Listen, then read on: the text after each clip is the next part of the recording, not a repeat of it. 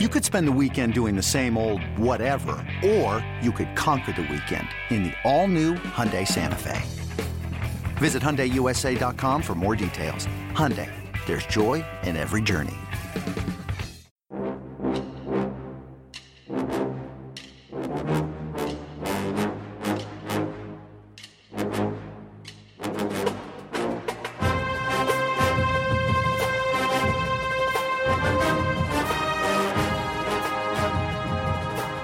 Good morning, Bucknutters. Welcome to the Bucknuts Morning Five here on Wednesday, January 27th, 2021. I am Dave Biddle, and I am joined by our special guest, Steve Deace, host of Michigan Podcast, a wildly successful podcast. Steve, I've been wanting to do this for a long time. This is so overdue. I really appreciate you taking time to do this. Welcome into the show, my friend. I appreciate it. Happy to do it. And I just wish it was under more competitive circumstances, but unfortunately, here we are. Hey, it was neutral this past season, right? Nobody won or lost this past season as far as Michigan and it Ohio reminds State. Me of when E. Gordon Gee, when Michigan had its run against John Cooper, and we went down there. I think it was in '92 with Moeller's best team, and that was undefeated, but had 3 ties. This is right before overtime came into college football, and so we had 3 ties, and the third one was to Ohio State. And afterwards, your school president said, "This is one of our greatest wins ever," right? I think he was obviously being somewhat tongue-in-cheek, but that's exactly how I felt when Michigan canceled the season, because I already had plans before COVID. I'd already told my audience, I'm not watching another Michigan-Ohio State game until Michigan shows me that they can make it competitive. I was going to go see Kong versus Godzilla opening weekend at the IMAX, but then with COVID, all the movies got shut down. And I'm like, crap, man, am I going to get stuck watching this? And then thankfully, contact tracing came in there with a Hail Mary pass and bailed us out at the end. So I'm good to go. I'm feeling pretty confident. I went this year without the perennial pounding to Ohio State. So I'm walking with less of a limp. This is why Buckeye fans love you. You keep it real. The 1992 game, I remember that very vividly. Yeah, after losing 4 straight times to Michigan to open the John Cooper era, they got the tie 13-all in 1992 with Kirk Herbstreit as the quarterback. And as you said, E. Gordon Gee with the famous quote, "It's one of the greatest victories in our school's history. The tie to Michigan will always live in infamy." Now, I want to let the listeners know, the first time I heard about Steve, my brother-in-law, Jeff, is a diehard Buckeye fan. And he tells me, he's like, "Hey, listen," he texts me, he's like, "You got to listen to this guy, Steve Deace, who does this Michigan podcast. He's awesome." And I'm like, "What in the hell are you talking about? I don't even listen to other Ohio State podcasts. I don't get on YouTube and watch Ohio State podcasts. If I'm going on YouTube, I'm probably watching Joe Rogan or something like that, maybe like a Bill Simmons rewatchable." And he's like, no, trust me. He's like, "You've got to check this guy out." Like, and I'm like, all right, whatever. He's never been like this, like, adamant about anything as far as football, as far as I've known him. I check you out, dude. You're a natural. You do the Michigan podcast. You do the Bigger 10.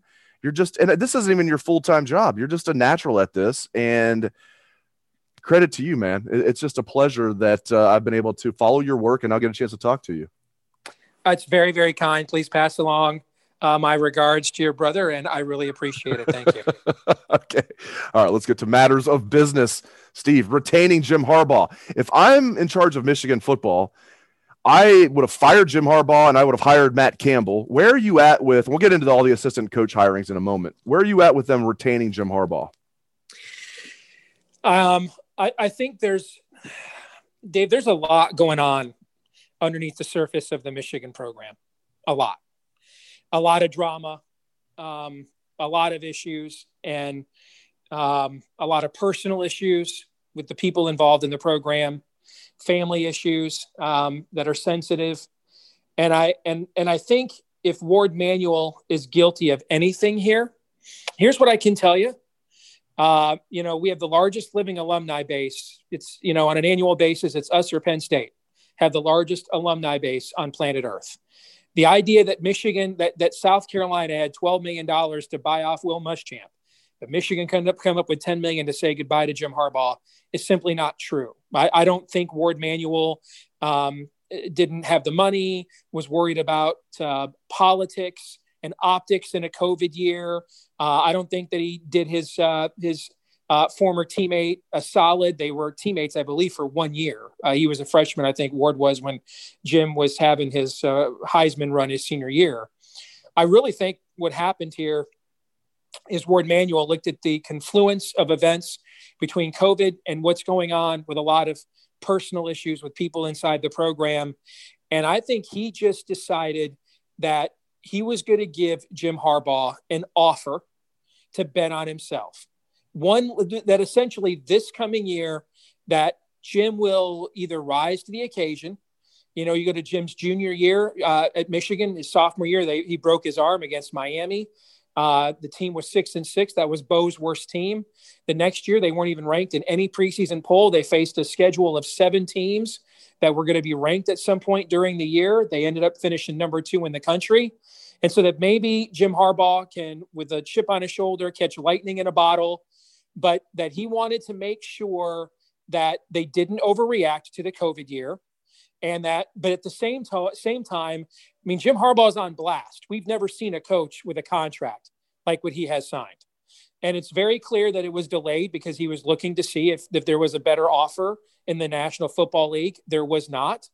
And so I think that this was both sides agreeing that there needed to be a reckoning here. Now, I would have fired him as well, but I'm also sensitive to the things that are going on internally with people in the program, with families and things of that nature, that I could see Ward saying, you know what, we're going to give a year of grace for everybody here, given what everybody's going through and with COVID, but you're on notice, you're on blast, and we can walk away from this deal anytime we want. And I think the odds are pretty high, Dave, that they'll be walking away from him at the end of the year.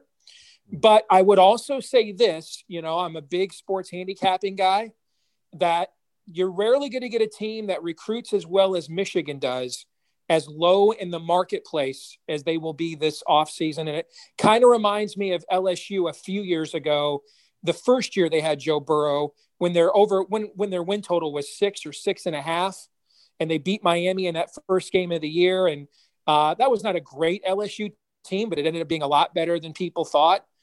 But this will be a very talented team. My early power ratings right now have it the second most talented roster in our league, but not anywhere close to Ohio State's. But the problem isn't going to be the personnel. It's going to be developing them. They still don't have an established quarterback. They're going to reshuffle the offensive line again. They're going to completely reinvent the defense. The defensive coordinator has never coordinated a defense. The offensive coordinator hasn't proven that he can coordinate an offense. Other than that, as Han Solo once said, we're all fine here. Everything's fine here. How are you? My kids just saw the first Star Wars for the first time, A New Hope, about a couple weeks ago. I know, better late than never. We were a little late to the party, finally introducing my daughters to the great film that is The Great Hope, the original Star Wars. All right, staff changes. First of all, I think Mike Hart, great hire as running back coach. Where are you at, as you mentioned, with the new defensive coordinator, the new co-defensive coordinator? Do you like all the hires? Where are you at on that? I don't know. From a coaching standpoint, you can't possibly say this is better than the staff that they had. I thought Don Brown should have gone after the 2019 Ohio State game, but it's clear teams in our league have figured him out. But for the first 2 or 3 years, he might have been the best defensive coordinator in our league. You replace him with a guy that has never coordinated at any level. Now, I've got to believe John Harbaugh isn't going to send his brother a stiff with his back against the wall and his career on the line, but still he's not actually done it. Your 2 best teaching coaches on the staff, Ed Warner, the offensive line coach. I don't know where this narrative is that, he was a chemistry problem. All I know is in the 2017 Michigan offensive line wrecked that season. Warner took over, reinvented that offensive line, had us one game away from the playoff. And then a year later, 4 of those guys got picked in the NFL, and he didn't recruit a single one of those guys. He developed a bunch of guys he didn't recruit. We've recruited exceedingly well on the offensive line with kids flocking to play for Ed Warner. And now we suddenly replace him with a tight end coach that's never coached the offensive line. That makes no sense at all. Running off Coach Zordich, our outstanding corner coach, who's developed so many guys into the NFL, running him off. I don't understand that at all. Retaining Josh Gaddis, I don't understand that at all. So, the narrative we're being sold is that this is a younger, more aggressive recruiting staff. And that'll be great. The problem is if they don't win enough games this fall, Dave, we're never going to find out how much younger and aggressive they are recruiting, because a lot of them are getting canned. Their jobs are on the line. And the reality is, I know this is Ari Wasserman, and him and I have debated this. This is his big thing. Recruiting is not Michigan's problem. Michigan has never recruited at Ohio State's level. I've run through these numbers going back to the Woody Hayes era. It's development. Okay, it's the development issue. Yes, right. We're going to have as many. Donovan Peoples-Jones. I'm sorry to interrupt you. Donovan Peoples-Jones is Exhibit A. We are going to have as many 4- and 5-star recruits on our roster this year. Put it this way. Let me just put the defense. Our defense this year, we're going to have 18 top 250 recruits on that defense. Don't tell me you're going to suck. You cannot suck on defense when you've recruited like that. It's the development issue. That is the issue there. And so I don't know where the young a kid in his right mind isn't picking Michigan over Ohio State or Clemson right now. We got to beat Penn State and everybody else in recruiting, and frankly, we've been doing that. That's not the issue. So I don't know what it matters how well they're going to recruit if they can't coach. You mentioned Mike Hart. They also just hired Ron Bellamy, a former player who is probably the best high school football coach right now in the state of Michigan. The good news about those two guys is neither one of them are coordinators. So when a new staff comes in and you're looking for connections to Michigan, you're looking for somebody who gives you a link to tradition, but you can still hire your own coordinators. Ron Bellamy and Mike Hart are getting retained by whoever the next coach at Michigan is in 2022, whether it's Jim Harbaugh or somebody else, because they still allow you the best of both worlds. You retain those guys. They give you street cred within the Michigan family, but then, they're not coordinators, so you can still bring your own people in. So it was smart for both of those guys to come back in and get under the Michigan umbrella now, because they're made men. They'll get grandfathered in whether Harbaugh is retained or not. Yeah, Steve, I was going to ask you about Warner. That's one that took all of us by surprise. I know people on Bucknuts, when I told them that we were going to have you on, first of all, they were thrilled that we were going to have you on the show. Among the many questions they wanted me to ask you was like, what happened with Warner? You touched on that a little bit. Delve into that a little deeper, if you wouldn't mind. That is a great mystery. I don't know. He's being replaced by Sharon Moore, who's probably the best recruiter on the Michigan staff. And Oklahoma has come hard after Sharon Moore. Some of the thought process is that Sharon Moore was going to go home to Oklahoma without a promotion. And so Jim thought he had to keep Sharon Moore from a recruiting standpoint. He could not lose him. And so Warner was the casualty of that. There's another thought that Warner was too old school, and some of the parents and stuff didn't like that. If that is true, I think it just shows you all the more that, the jackhammer that Jim Harbaugh used to be is just gone, that guy is just gone, not coming back. And, wouldn't be the first time somebody got soft as they got old. So those are the two narratives though, that are popular within the Michigan intelligentsia, is one of those two narratives.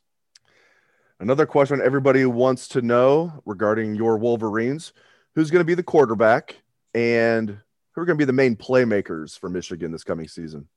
I think if J.J. McCarthy is able to pick up the offense, he will be the quarterback, because I also think that's Jim's attempt to buy himself another year by saying, hey, I brought in this highly coveted, recruited kid, highest rated quarterback signee Michigan has had since Chad Henne. And, I need another year to season him, develop him. So I think I think if J.J. McCarthy can grasp the offense, I think it will be him. We've seen Cade McNamara light up Rutgers, and then we saw Cade McNamara light up Rutgers. He wasn't playing that well against Penn State before he got the shoulder hurt. Joe Milton, to me, is a mystery. It's a mystery. I mean, that's a guy. I mean, he looks like Cam Newton in a uniform. They spent an entire offseason developing him, and then for him to look the way he did. And then, he was out there with an injured, I think it's a wrist or a thumb. I can't remember what the exact injury is that he had at the end of the year. So I don't know what's going to happen with him. if I had to guess, I think he's heading into his fourth year. He's probably close to getting his degree. Probably see where he's at after the spring, get his degree, and then assess where he is at. I don't think all three of those guys will be on the roster when the season starts. McNamara or Milton, if I had to guess, one of those two will choose to move on. I could do this for another hour or two, but I've already kept you longer than I promised. But is there anything I can plug on your end? Michigan Podcast, Bigger 10. Guys, go out there and listen to all that. Guys and gals, he does a great job. Bigger 10, Michigan Podcast. Anything else I can plug, Mr. Deace? All that stuff is great. You can follow us on Twitter at Michigan Podcast, at Bigger 10. And I've got a little bit of time. I'm sitting here waiting for my dinner to get delivered at a hotel room on a business trip. So you good? I'll take a couple more questions if you have them. Sure. Heck yeah. I just didn't want to keep you longer than I promised. Okay, great. I'm just curious. Your thoughts on the rivalry right now? I feel like it's not one. Everybody, what is it? I mean, come on. It is. Really yes, not. it is. No, it's not. It's yes, not. I wouldn't be having you on the show. I wouldn't be having you on the show if it wasn't a rivalry, Steve. Michigan, Ohio State is a great tradition.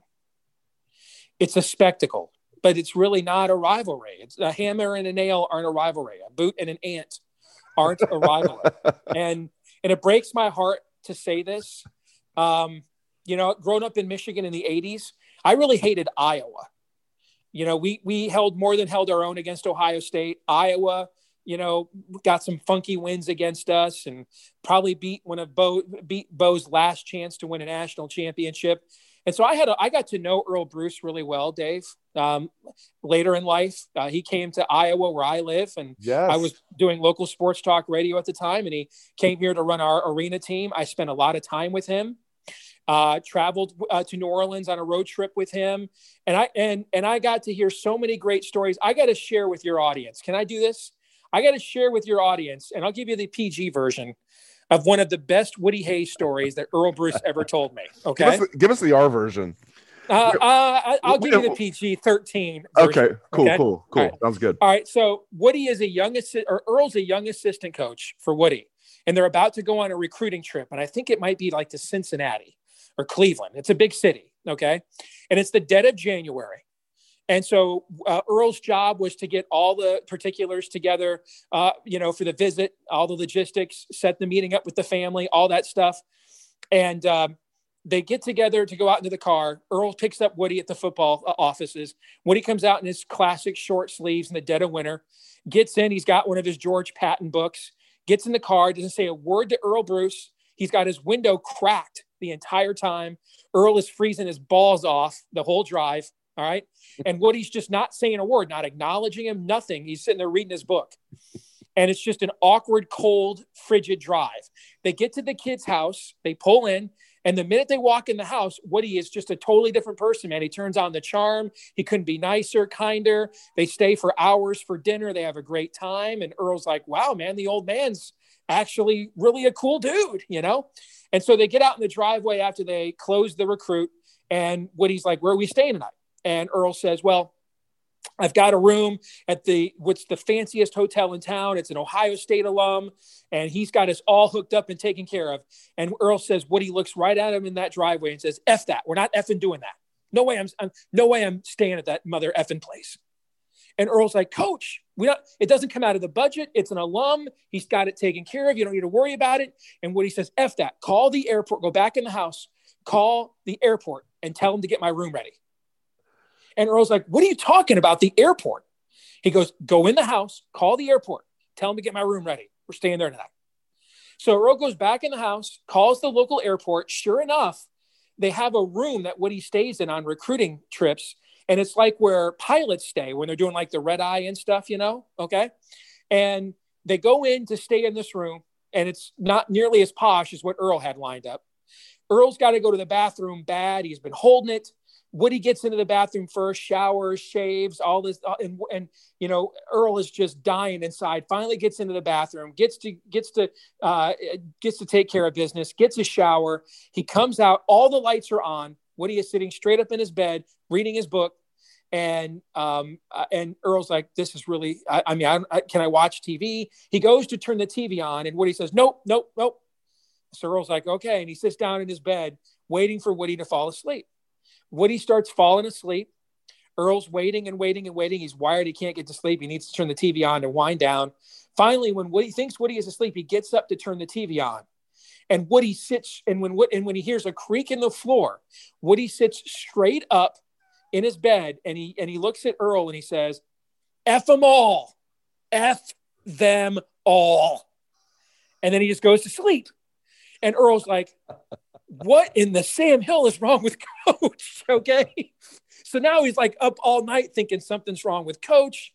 They get up in the next morning, they get dressed, they go down to the cafeteria at the airport, and it's rush hour, and everybody recognizes the Ohio State coach, and Woody's taking photos. He couldn't be kinder, nicer to people over breakfast. And again, Earl's like, I must be missing something because this guy's just couldn't be more charming.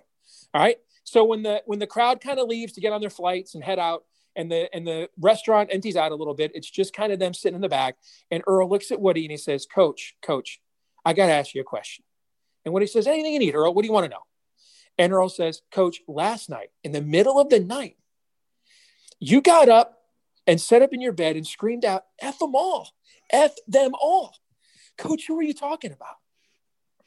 And he says, suddenly Woody's entire expression changed.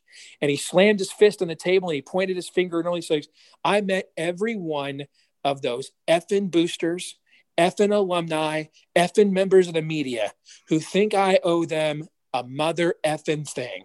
I don't owe them anything. I coach for those kids, not for them. F them all. What a story. This is exactly what I'm talking about, man. Steve, you are a natural. You're an absolute natural.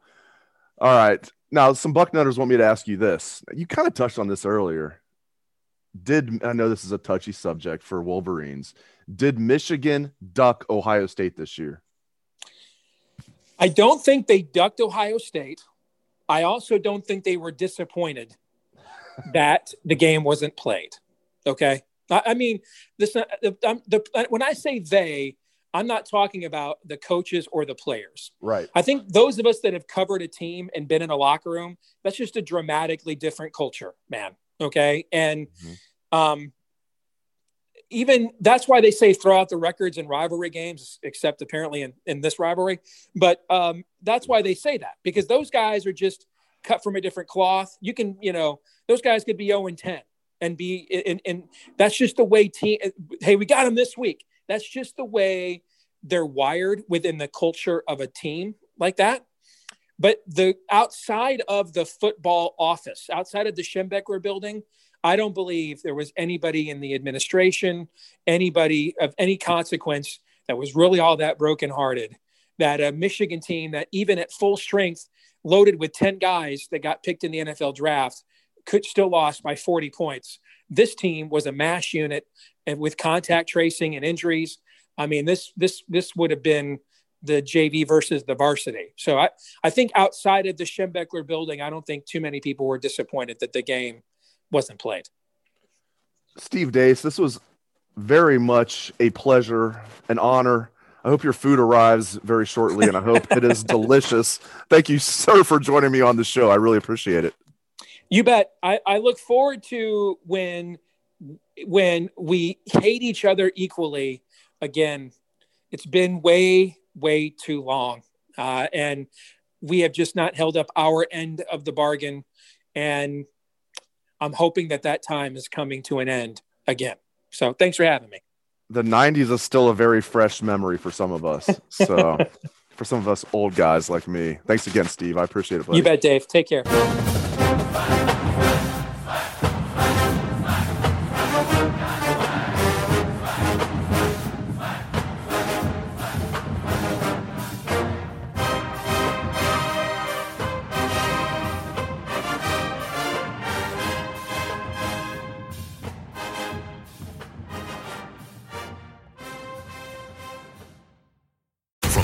Sonic the Hedgehog, a new hero arrives. I am ready. Is there anyone stronger? No. Tougher? No. Funnier? I do not make jokes. I make warriors. Knuckles, now streaming only on Paramount+. Yes!